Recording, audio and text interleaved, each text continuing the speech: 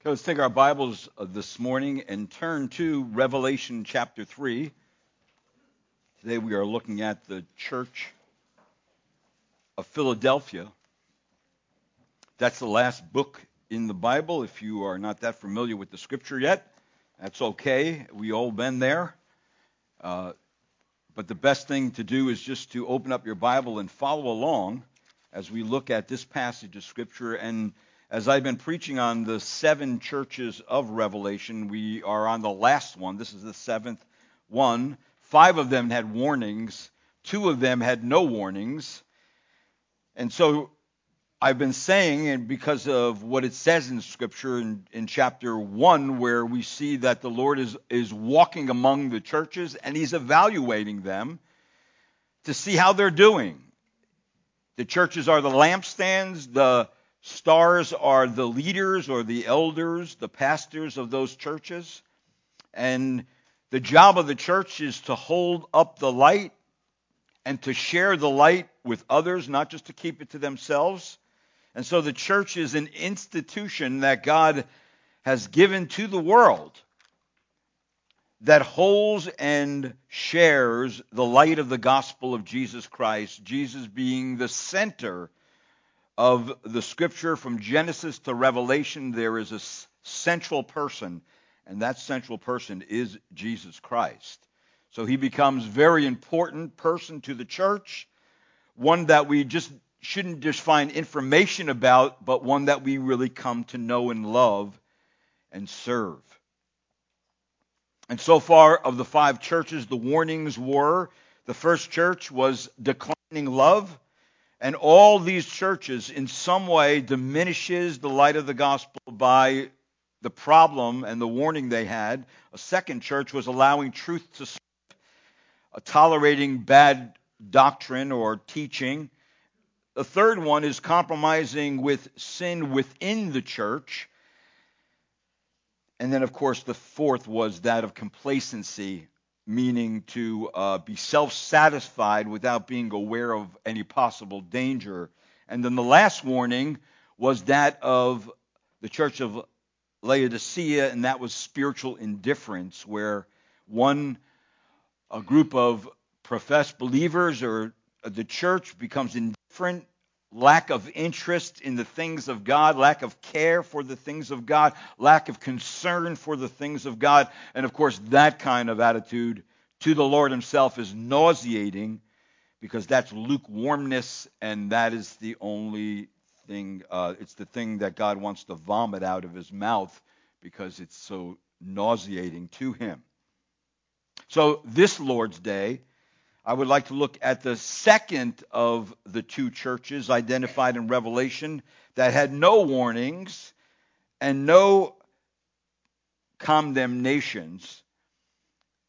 And it should be of great interest to us again that if a church has no warnings or no condemnations, then we want to see what's going on in that church so we can become like that church. Again, Jesus Christ is the sovereign head of his church and is walking amongst his people, and that means he is personally present. He is in their midst. He knows what's going on, and so therefore he is examining their spiritual condition to see how they are doing. And he does that, so all these messages in Revelation are pertinent to our own examination and evaluation. Now, before I look at the text, Philadelphia was a city located approximately 28 miles southeast of Sardis in the area of Asia Minor. It was founded by Attalus in 140 BC. Attalus was called Philadelphios, which meant brother lover. And so the city was named after him, and it really, Philadelphia means the city of love, or the city of brotherly love. And so Philadelphia was a city of tremendous potential, in as much as its mission in earlier days had been to spread Hellenism to the area beyond. It was therefore referred to as with a door of opportunity to promote the Greek culture over against the Hebrew culture. Hellenism is actually the name we give to the manifold achievements of the Greeks in social and political institutions, in the various arts, in sciences and philosophy, in morals and religion. And so that was the mission of this particular city, to kind of have its own culture, and that's what their job was. So there was definitely some tension between the Hebrews and the Greeks in this city, and of course between the Hebrews, Greeks, and the Christians that were in this city. It was famous for its vineyards and hot springs, and the city was destroyed by an earthquake during the reign of Tiberius in AD 17, and earthquakes actually were frequent in this area, making it very unstable. That means many people lived in the rural areas around Philadelphia instead of in the actual city itself. And sometimes the city was called Little Athens because of the prevalence of idols and paganistic gods within the city. Dionysus was the god of wine. That was the main deity of that city. And so the Church of Philadelphia really had enjoyed freedom from pagan persecution and from heresies within the church. But, as was true in the Church of Smyrna, the Jews had created difficulties for the Christians in Philadelphia. And so that's the background as we look at the text this morning. And as it always starts out, the church needs to know first the character of Christ. Christ is the center. He's not only evaluating them, but he's giving them back who he is in his character. And that's what we see in verse number 7 of chapter 3. But before I read that, let's pray. Lord, I thank you this morning for bringing us here together. And I pray, Lord, as we do open up the Word, and Lord, we are thankful that we're able to do that, to look at the very Scriptures that has been given and protected all these years by the Holy Spirit, that we can rely and depend on them. They come from a God who tells us the truth, who cannot lie.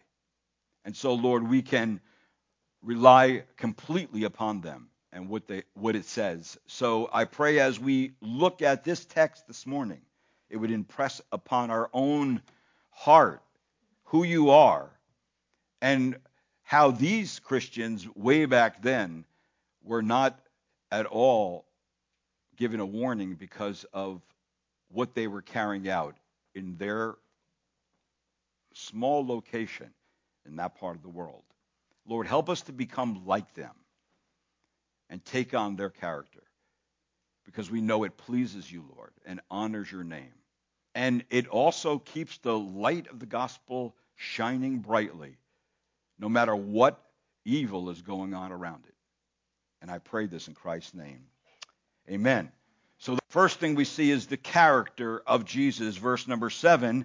And the angel of the church in Philadelphia write, "He who is holy, who is true, who has the key of David, who opens and no one will shut, who shuts and no one opens, says this." So the Lord's character in verse number 7 is put before the evaluation of the church, that Christ's attributes have become something to do with what the evaluation of the church is. So the center of the church's life is Christ. And what is he here? He's holy. See, Jesus Christ here is linked with the Old Testament designation of God, which demands really us of God's, reminds us of God's crowning attribute, that he is holy, that he is the Holy One of Israel. And of course, this word means separated from what is common, that God is not like us, that he is completely separated from us in his pure and holy and divine and merciful and loving and gracious character. So none but God is absolutely holy. In this context, it actually speaks of the Messiah.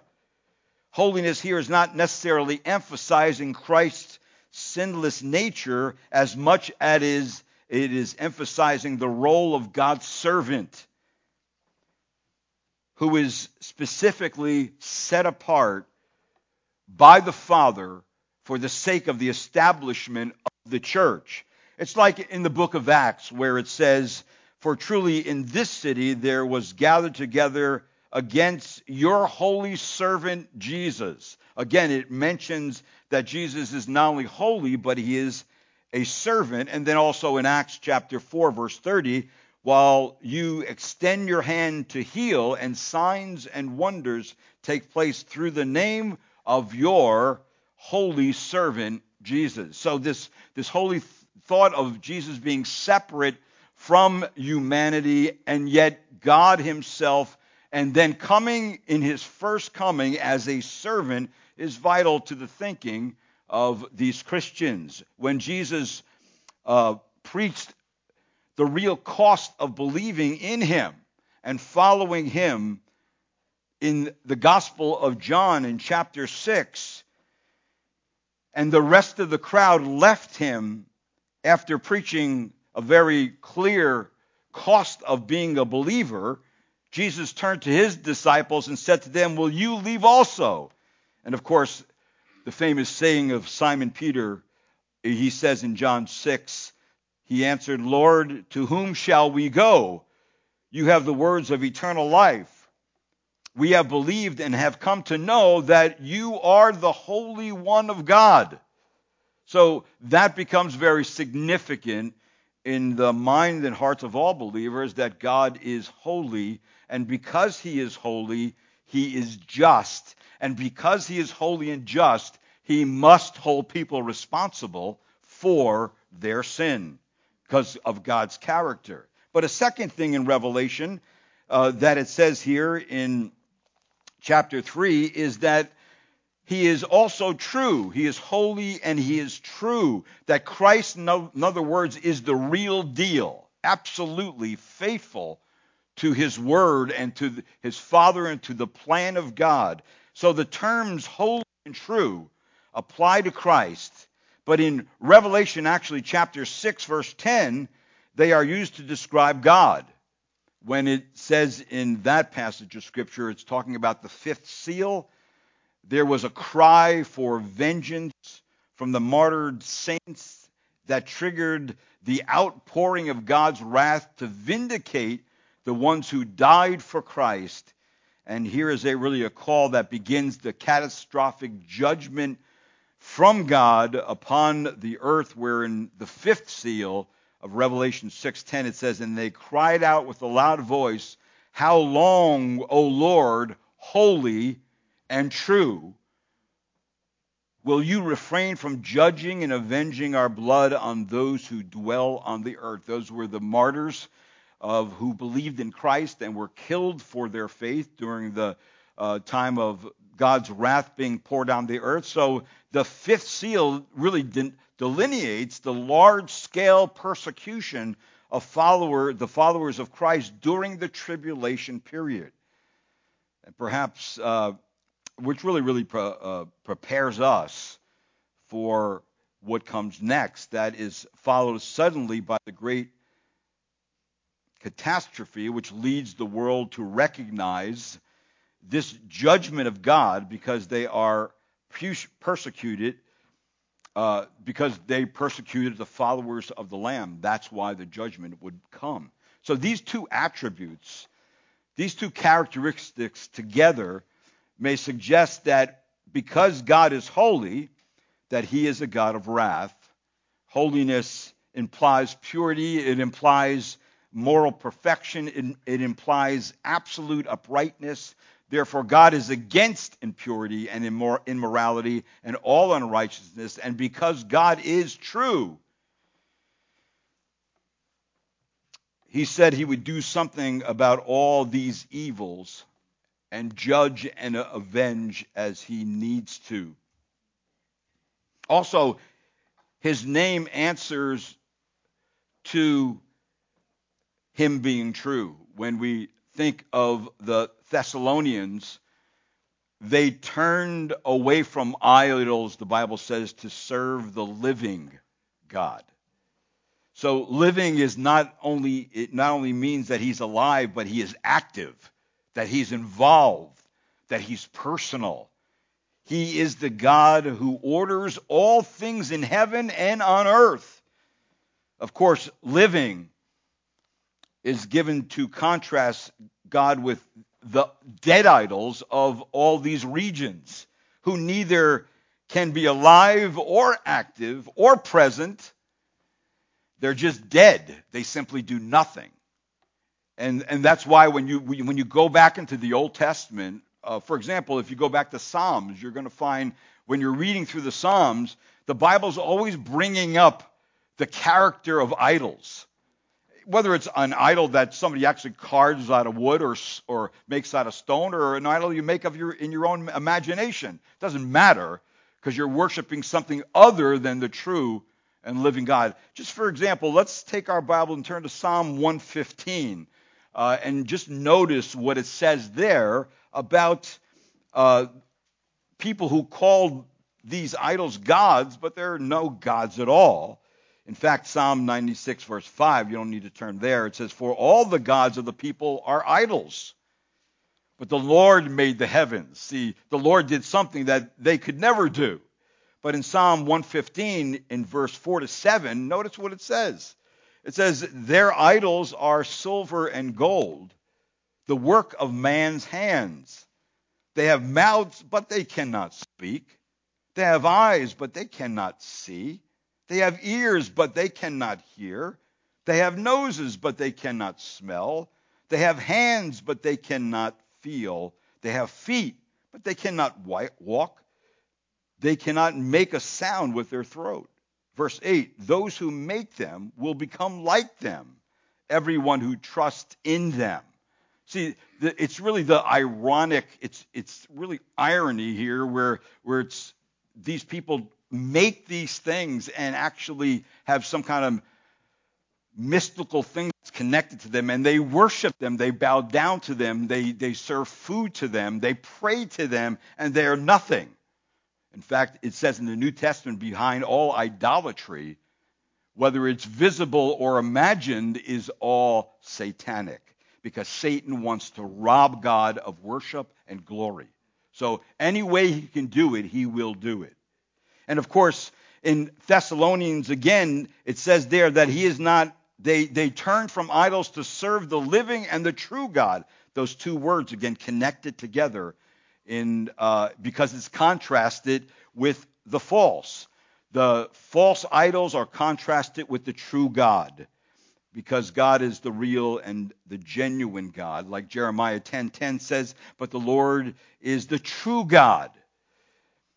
He is the living God, the everlasting King. At his wrath the earth quakes, and the nations cannot endure his indignation." So this further means that, as we even consider the Thessalonians, that they turned to the true and the living God, and it affected the totality of their religious life. It totally moved their social construct to a different place and changed them, where they gave up all the old idols and the religious system that they had to now know they can serve the God who actually created the heaven and the earth. And so it moved them into a new mode of existence. And of course, in the present, they were able to worship God, and they now had a hope for the future, which they never understood or experienced or could have experienced with any kind of pagan idolatry or any kind of imagined God that one would serve on this side of eternity. So he is true. And then back in Revelation chapter 3, verse number 7, "He who has the key of David." Now that's very interesting. Anyone who holds keys to something also has the ability to open or close something. The key of David. Jesus, of course, faithfulness is described in relationship to possessing the key of David. The key in David's time, King David's time, had been given to Eliakim, and it was a symbol of authority. Eliakim was over the house of David. In fact, Eliakim's authority was transferred from Shebna, who was removed as an unworthy of an office of chamberlain and treasurer.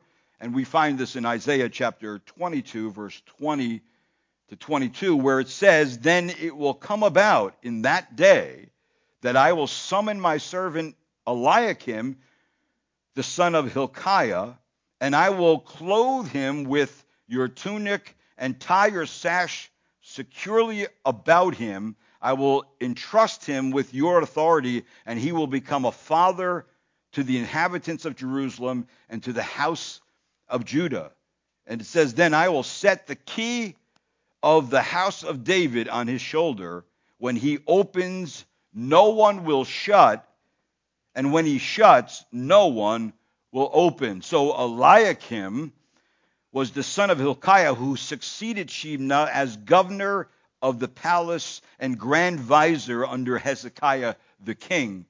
And the function of his office is that he is the treasurer. He is the steward. He is the, in other words, household manager of everything. If he opened something, it would be open. If he shut something, it would be shut. And of course, he opened and shut the door that led to the king's treasurer.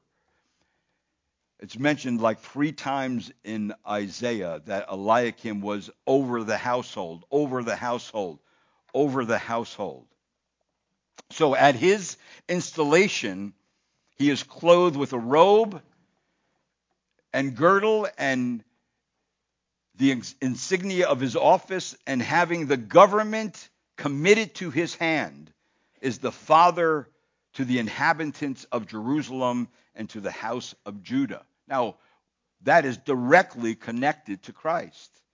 See, the key of the house of David is laid on his shoulder, and he alone has power to open and to shut, this being symbolic of his absolute authority as the king's representative. Christ is the heir of the throne of David, and he will replace all the less worthy stewards who have abused the trust in God's spiritual house, and he will, as it says in the Gospel of Luke, reign over Israel forever. This is what it says in Luke, right? The first, when you read the Christmas story, you start with Luke chapter 1. It says there, "And he will be great," talking about Jesus, "and he will be called the Son of the Most High, and the Lord God will give him the throne of his father David, and he will reign over the house of Jacob forever, and his kingdom will have no end." So in other words, Jesus keeps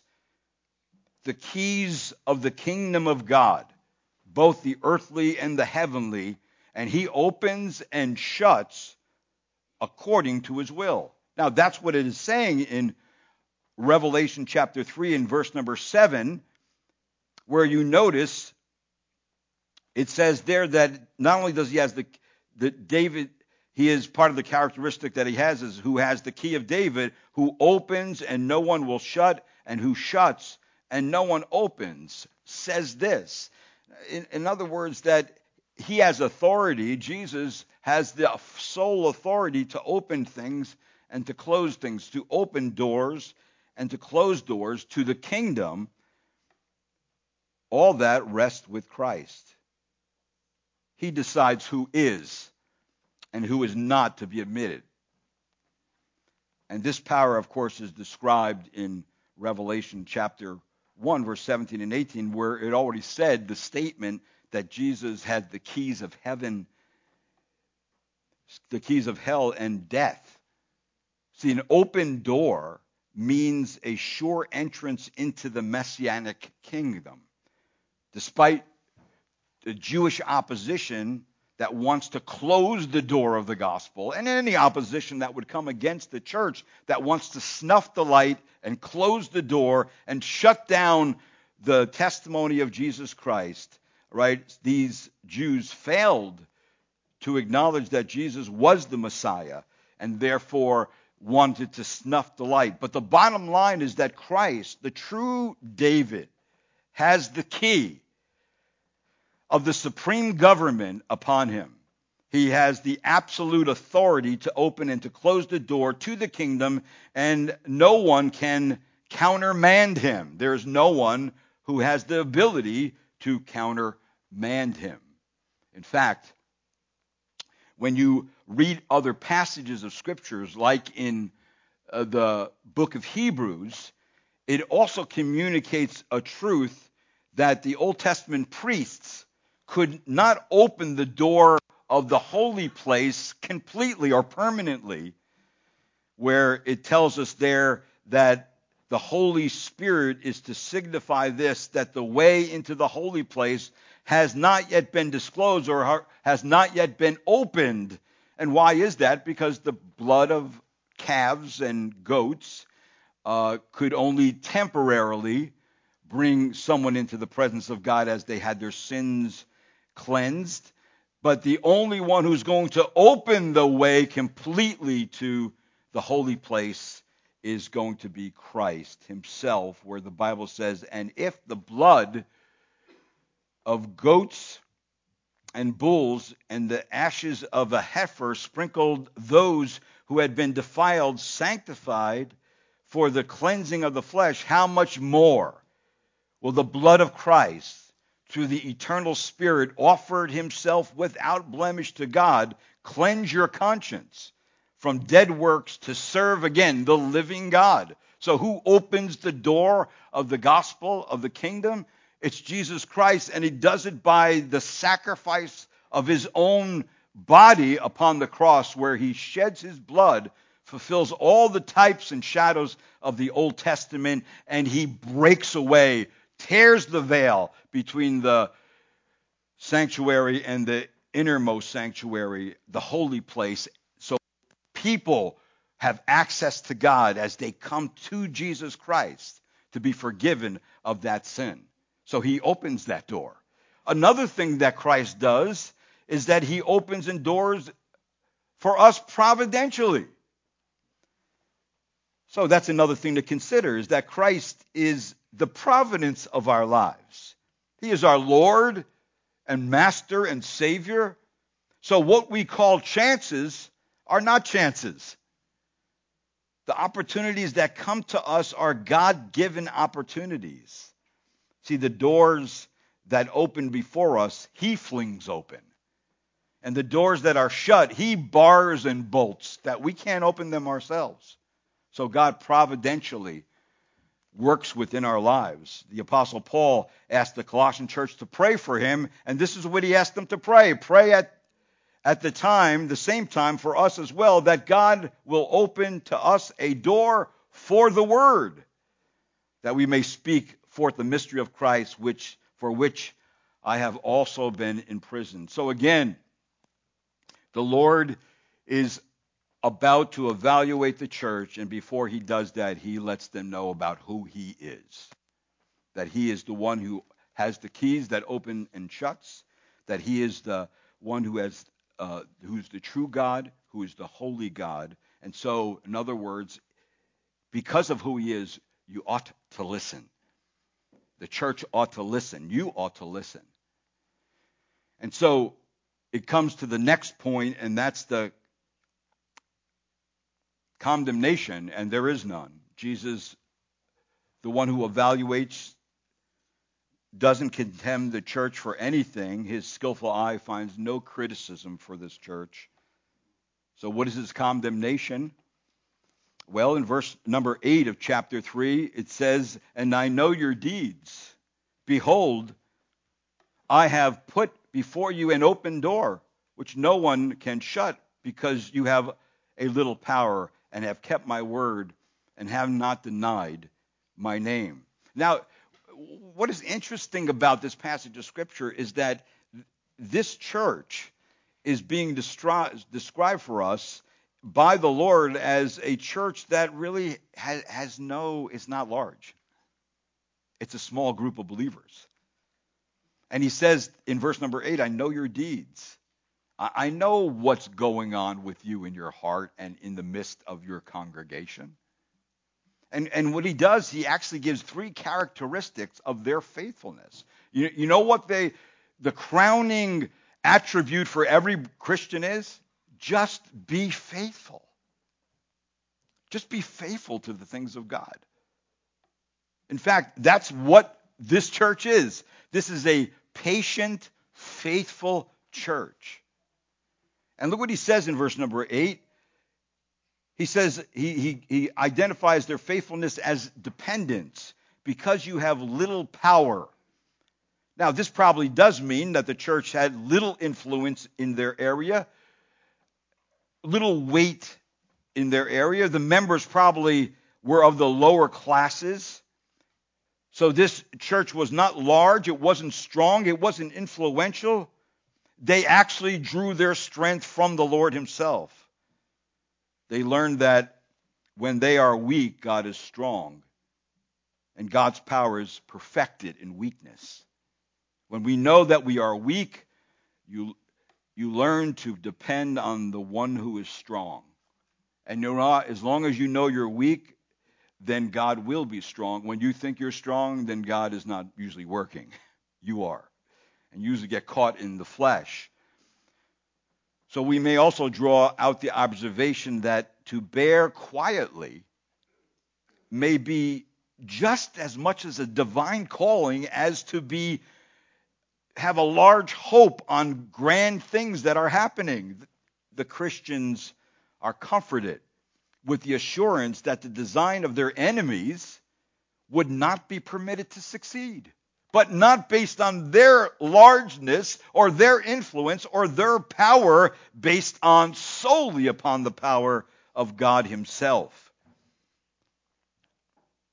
See, their cause would survive, in other words, that many from that city would continue to enter the Redeemer's fold. And the reason why, because God is the one who opened the door to the gospel, that people were going to come. People you would never expect are going to come into the kingdom, and they're going to be part of the church of God.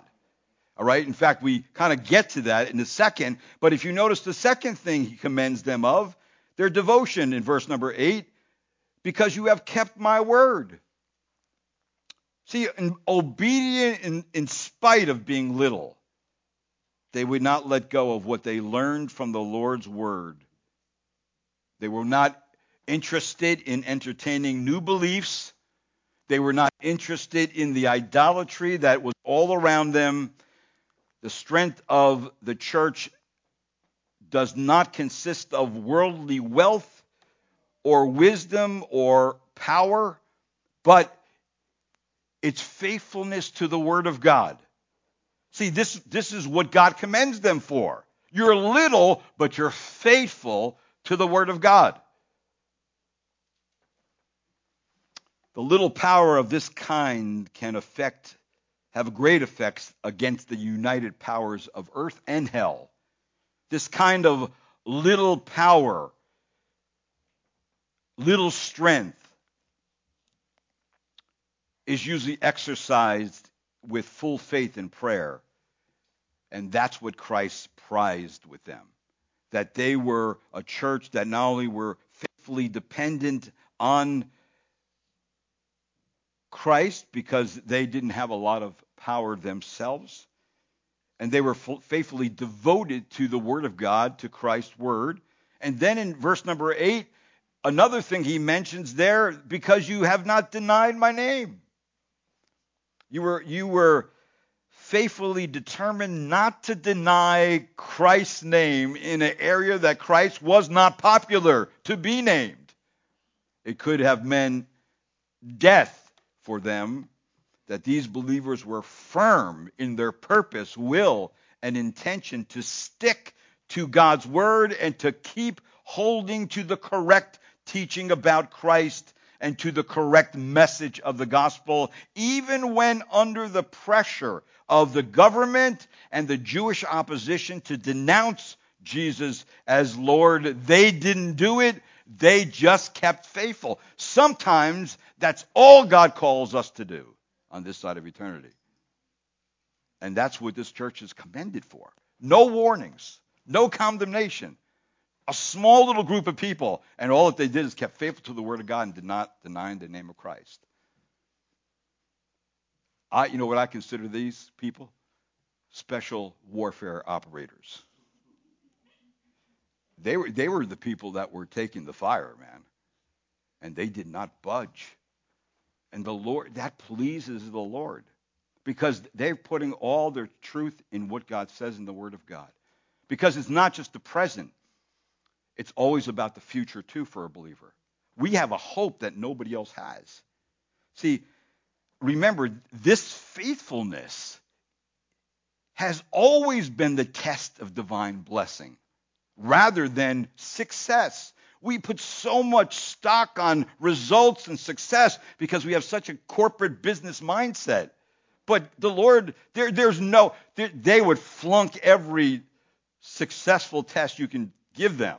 But for the Lord, they were faithful to the Word and to not deny His name.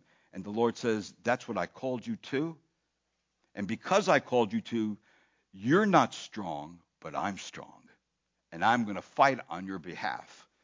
So this also could be how God's power is displayed in their weakness by bestowing upon them gifts that only God Himself can give them. And what are they? Well, there's several. Actually, two bestowal of divine gifts. One in verse number 8, it says, "Behold, I have put before you an open door, which no one can shut." In other words, they had the gift of undeniable entrance into access to God and the kingdom of God itself. No matter what happened to them, no one could shut the door to the kingdom of God. Also, they proclaimed the message of Jesus Christ, the Messiah, that unlocks the promise of the kingdom to all who repent and receive Jesus Christ as Lord and Savior. They had that open door to them. Even in the midst of this wicked culture that they lived in, this idolatrous culture, God says, listen, I opened the door to the gospel there. When you speak the gospel, people are going to get saved. This small group of people bring people to Christ. A second divine gift is that of vindication in verse number 9. "Behold, I will cause those of the synagogue of Satan, who says that they are Jews and are not, but lie, I will make them come and bow down at your feet and make them know that I have loved you." Now, this is interesting. So, my friends, it's incredible. It's an incredible statement that the Lord will declare that His children were not to be blamed or be guilty of lying, but will make the real liars acknowledge that the believers in Jesus Christ were right. That Jesus also makes them bow low before them and then makes them know whom God really loves. And who does He love? Not the Jewish liars who belong to the Satan's gatherings, where it says in the text. And that's anybody who is against Christ. They don't hold to the Word and the correct view of Christ. They don't acknowledge Christ as Savior and Lord, actually deny Him. Well, that's the synagogue of Satan. That's Satan's message. He wants to overthrow what God's established. But what is very interesting about this is that, hey, listen, if these Jews, who are not really Jews because they're not really converted to Christ, are coming against you and they're part of the synagogue of Satan, this is what I'm going to do. Christ really says that He literally will give some of those who are of the synagogue of Satan, meaning that He will give them over to the believers as converts. Okay, you want to be against me? I'll tell you what I'm going to do. I'm going to save you. I'm going to save you. I'm going to bring the message of the gospel to those who hate me the most, and I'm going to save you. That's what I'm going to do. Didn't that happen to the Apostle Paul? The Apostle Paul came to destroy the church, to kill believers, to drag them into prison. And what does that God do? Saves them. All right? So in other words, when God opens a door, don't ever think that this person won't get saved. Or that person could never, ever come into the kingdom of God.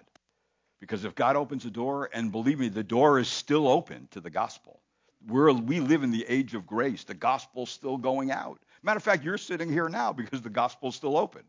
All right? Those who've come to know Christ, who repented of their sin and believe in him. See, the Lord still has the door open. And people are still coming, and those we think would never come are coming. And the Lord says, I'm going to save them, and they're going to bow down to you, and you know what they're going to say? You know what, you guys, you were right. We were wrong. Right? And isn't that what happens when you get saved? All the things you thought about God were all wrong.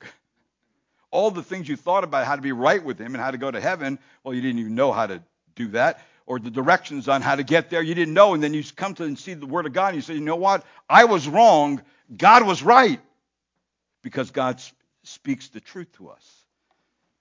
Christ also promises that because they have been faithful to endure persecution just as he did, he will be faithful to keep them from the hour of testing, which is about to come upon the whole world. See, so this will be the day of humiliation for all religious and non-religious believers. In other words, God will honor believers before the face of unbelievers.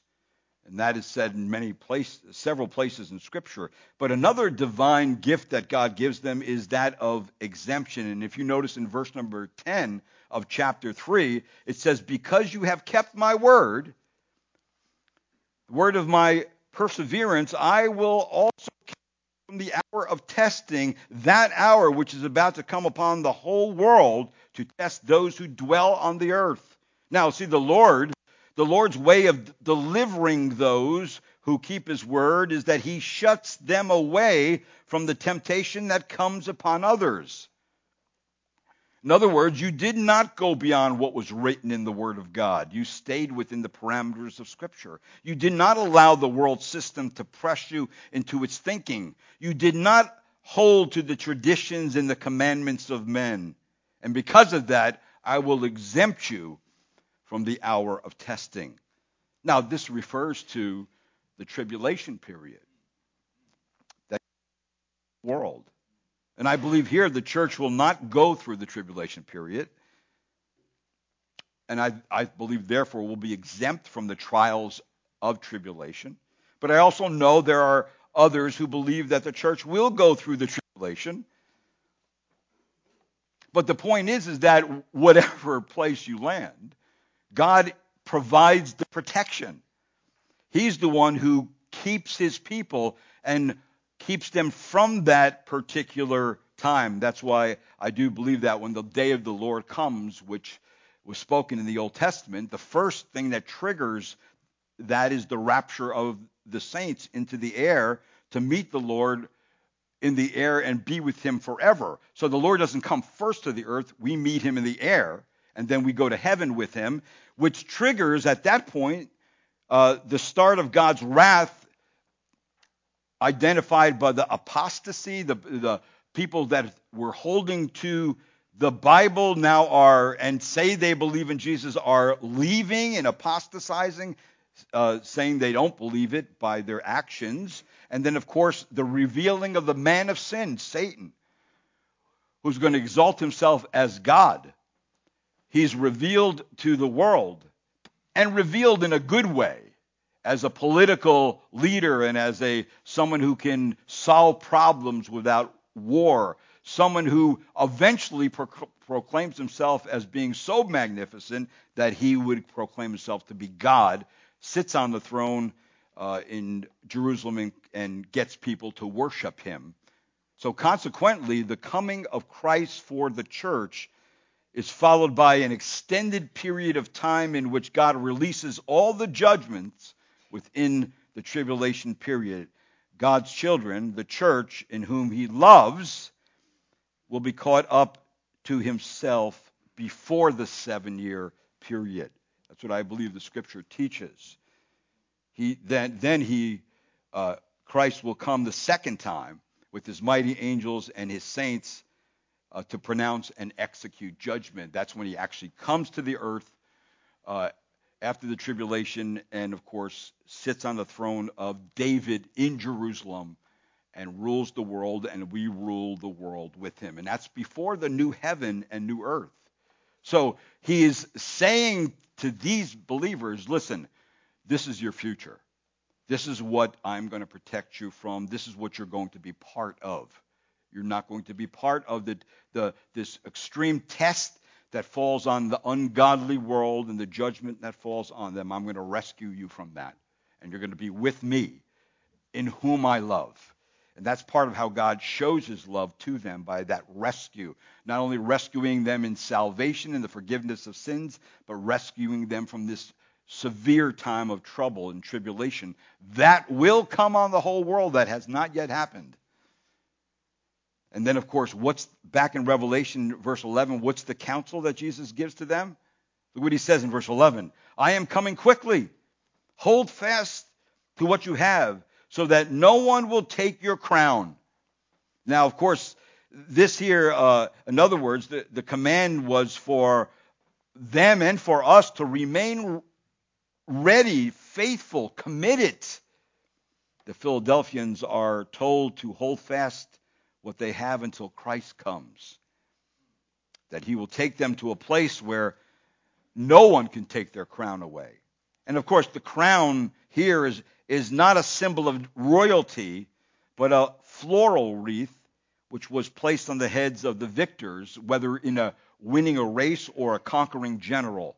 So the crown here is an emblem of victory, of festivity, of joy, that he promised to them that the one I give you, no one will be able to take away. And then he gives them a challenge and a promise in verse 12 and 13 of Revelation. And the concluding challenge is to those who overcome, to those who persevere to the end with God's help, because he keeps his word and he does not deny his name. Those people, remember, he is a God who is holy and true, and he is a God who keeps his promises. So he gives them 3 promises to hold on to while they wait for him.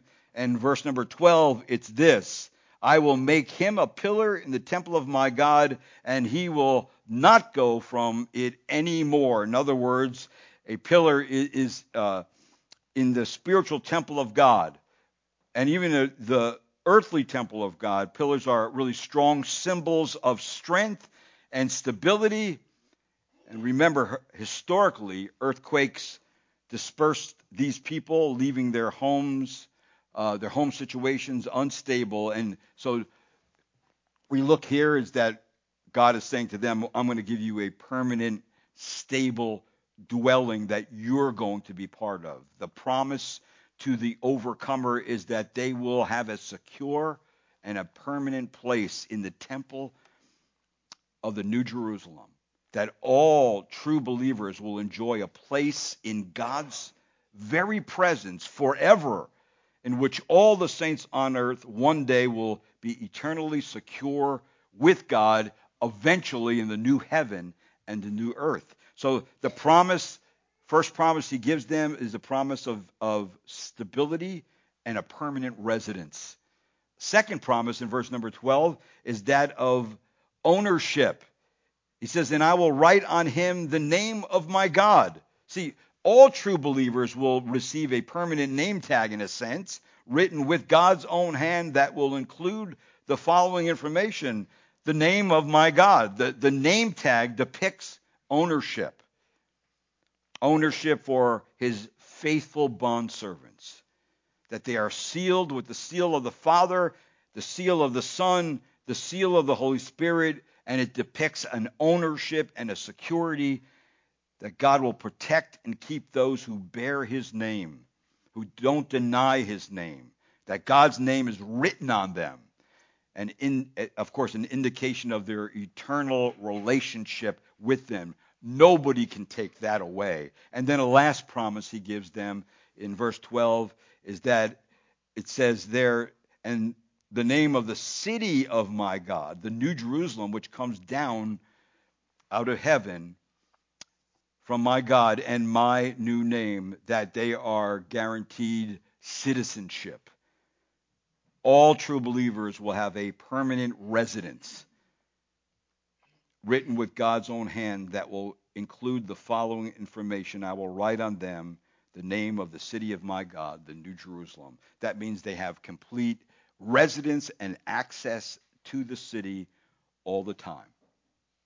Now, where does that all leave? It really leads to Revelation chapter 21, verse number 3, where it says, "And I heard a loud voice from the throne saying, Behold, the tabernacle of God is among men, and he will dwell among men, and they shall be his people, and God himself will be among them."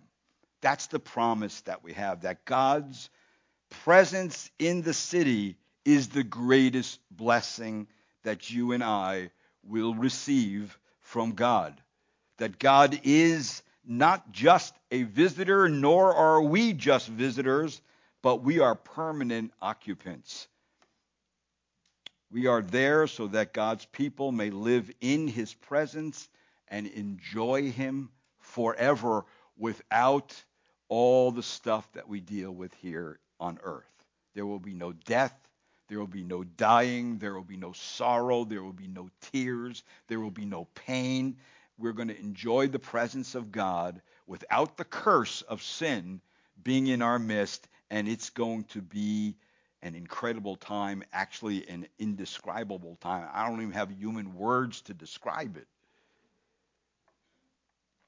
So the conqueror will be given the assurance that he belongs to God and to the New Jerusalem and to Christ, and that he will everlastingly share in all the blessings and privileges of all three forever. So that's what the Lord tells this small church that had really no strength, but had the power of God behind them in everything that they did. And how does this passage end? In verse 13, "He who has an ear, let him hear what the Spirit says to the churches." In other words, the church, Christ really bids every church to heed what is said in each church, and then to examine ourselves appropriately based on what the Lord has said. Now, I don't know about you, but this is of great encouragement to believers to keep going, keep being faithful, no matter what may come into your life, no matter what issues or problems or the way our life may change in our country or in our circumstances. Just keep faithful. That is what the Lord tells them. And in doing so, all these promises and privileges of being a citizen of the kingdom of God, being owned by God, and of course being a permanent residence within the place that God dwells is the greatest promise and blessing that you and I could ever hear with our ears, think with our minds, and have the privilege of saying that's mine. That's our promise, and that's something that will keep us ever faithful, no matter what. Let's pray. Lord, this morning, Lord, your word again defines things for us that our minds could have never conceived. And we thank you, Lord, that you are a God who tells us the absolute truth. And that, Lord, that means we can depend on everything you say. And we want to, Lord. We want to be people just like the church at Philadelphia, that hold to your word, have a correct understanding of the character of Christ and who he is and what he's done and what he promises. And also, Lord, that we do not deny your name. Lord, make us faithful like that. And anything else, Lord, that you allow us to do and have, we know that's solely your grace and your mercy. And we want to give you the praise and the honor for all that you have done already and all that you're going to do. We want to honor your name and learn how to please you every day. And I pray in your name. Amen. Now this morning we do have our Lord's table, so the men that are serving, please come forward. But I do want to mention that the Lord's table is the command of God. We are commanded to do this until he comes. But along with taking the Lord's table, remember it is the time that we examine ourselves. The practice of examination is important.